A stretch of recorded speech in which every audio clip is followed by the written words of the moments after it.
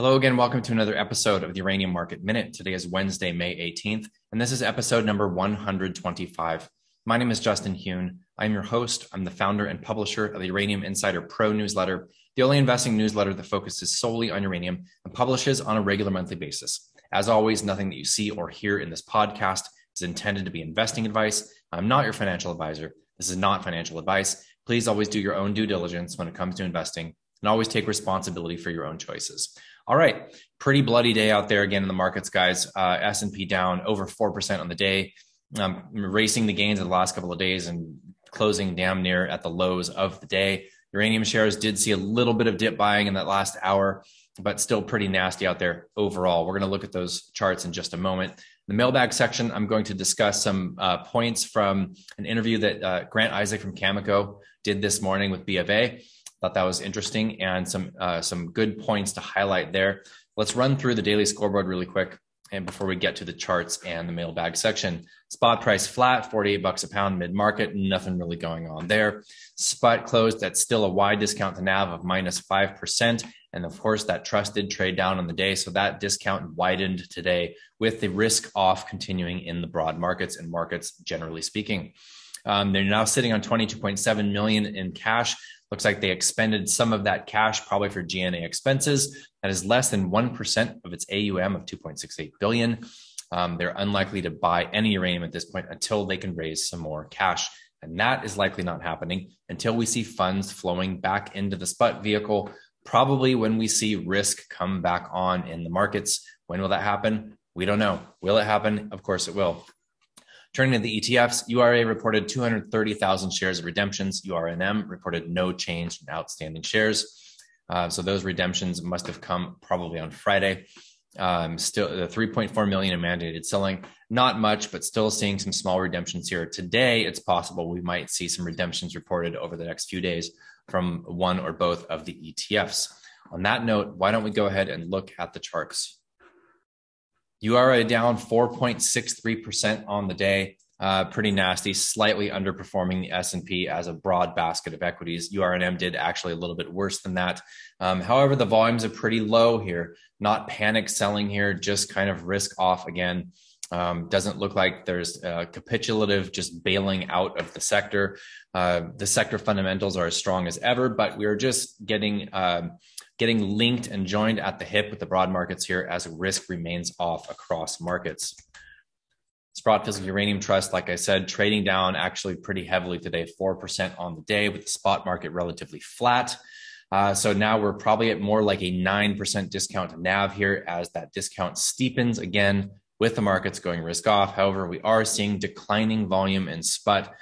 So this is not, again, panic selling. This is not, it's just the selling on the margins that really moves the stocks down. And of course, it's the buying on the margins that moves the stocks up. So nice to see we're not seeing selling on a huge volume, but either way, still a big discount to NAV. Has spot vehicle just hamstrung. They can't do anything here, and it's not really helping the sector.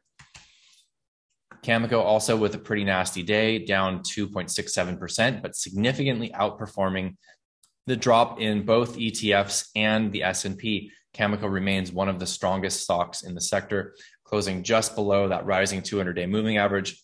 One of the stronger stocks across the uranium sector, and definitely one to watch going forward, considering that they are likely one of the main beneficiaries from this geopolitical repositioning that we are currently seeing, this realignment.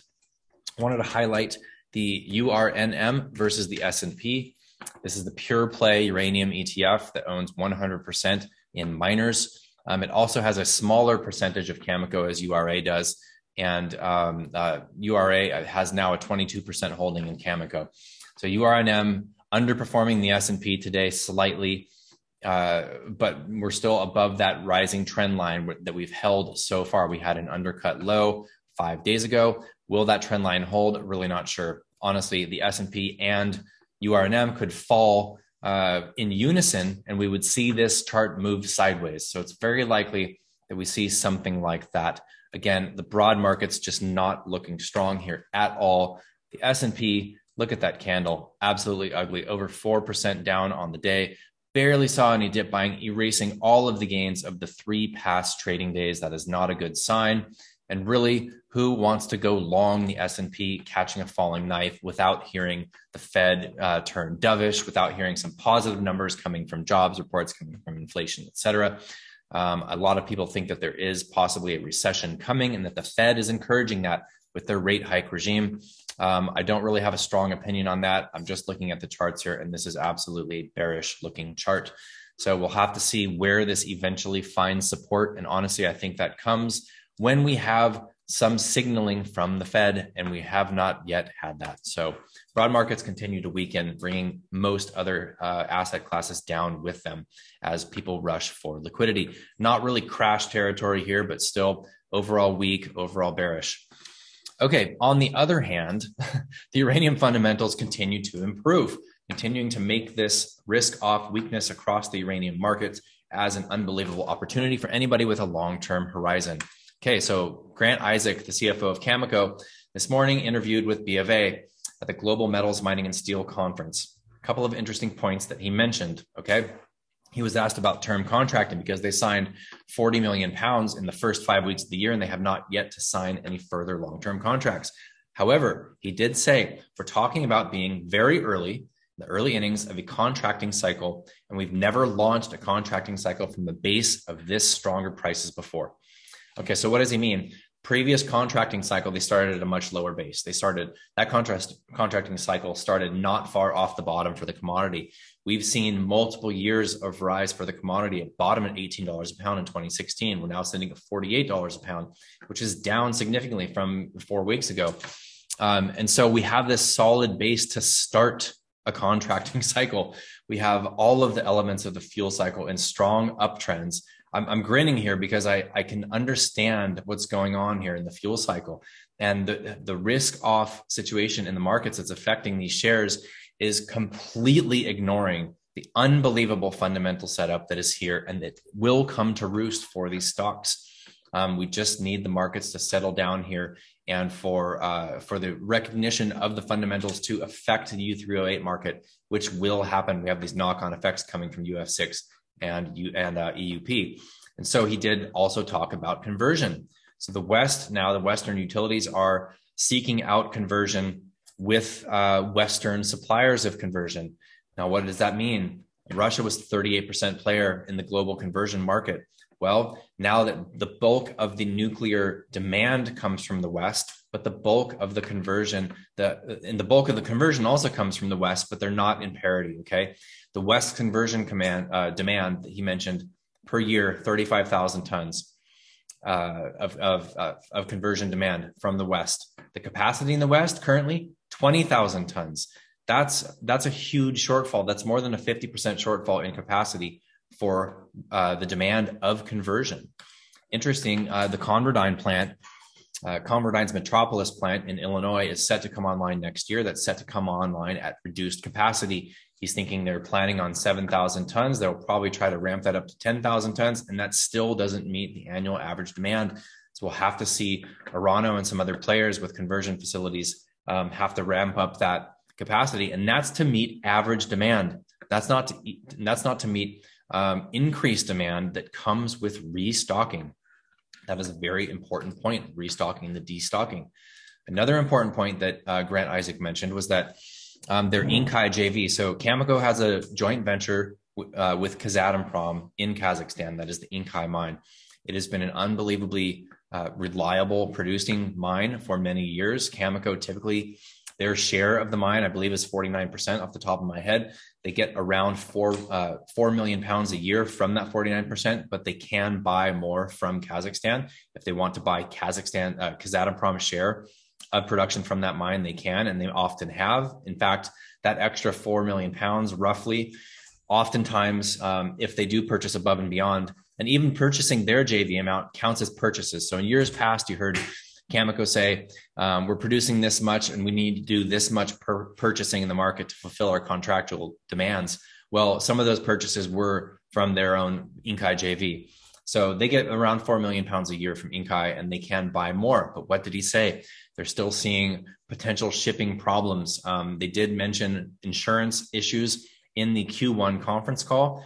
And the interviewer did ask him if that's still an issue. He basically said that the pounds from Inkai are staying in Kazakhstan right now because this shipping route that they have tested in the past heading west is just not as reliable. It's possible they could do swaps. He didn't really mention that. There's material held at Port Hope, Cameco's facility in Canada. There's material held in France, and there's material held in the States at Comardine.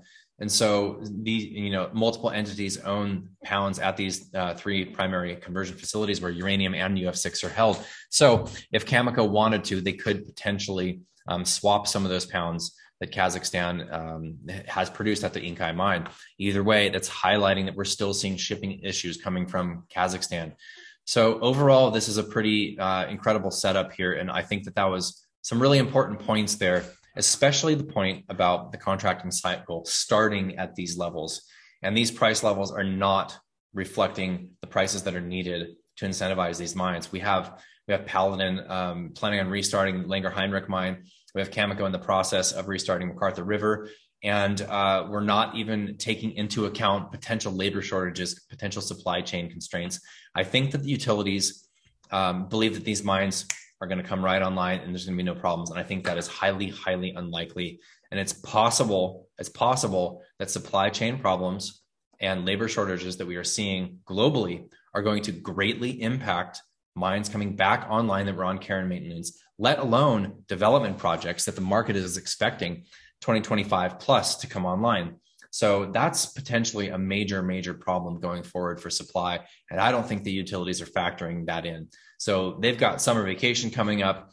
They're sitting on a little bit of inventory that they have been drawing down. They are waiting to see if this Russia situation is going to calm down and pass, and they can go back to seeking pounds from that reliable supplier, which I think the writing's on the wall for that, but they are apparently in denial and still receiving deliveries from previous contracts from Russia, apparently. And they're also waiting to see, well, our markets really not going to be flowing financial funds back into SPUT. Is that going to be the case? I think that they're drastically misinformed with that. I think that SPUT is going to come back with a vengeance when the markets go back to risk on. When does that happen? I don't know. The Fed is going to pivot at some point, but they're sticking to their guns with rate hikes and the market doesn't like it. So when risk comes back, we are absolutely going to scream higher. And I expect to see those funds flow back in heavily into SPUT. And we are going to have some very, very drastic moves up. And that can happen at any time. It's what makes this market so volatile. Very difficult to pick bottoms. And when it moves hard. All right. Hopefully that was helpful. Wanted to mention again that Friday, 2 days from now, May 20th, is going to be our members webinar. I will not be doing a market minute that day. So don't expect to see that on Friday. I will be here tomorrow.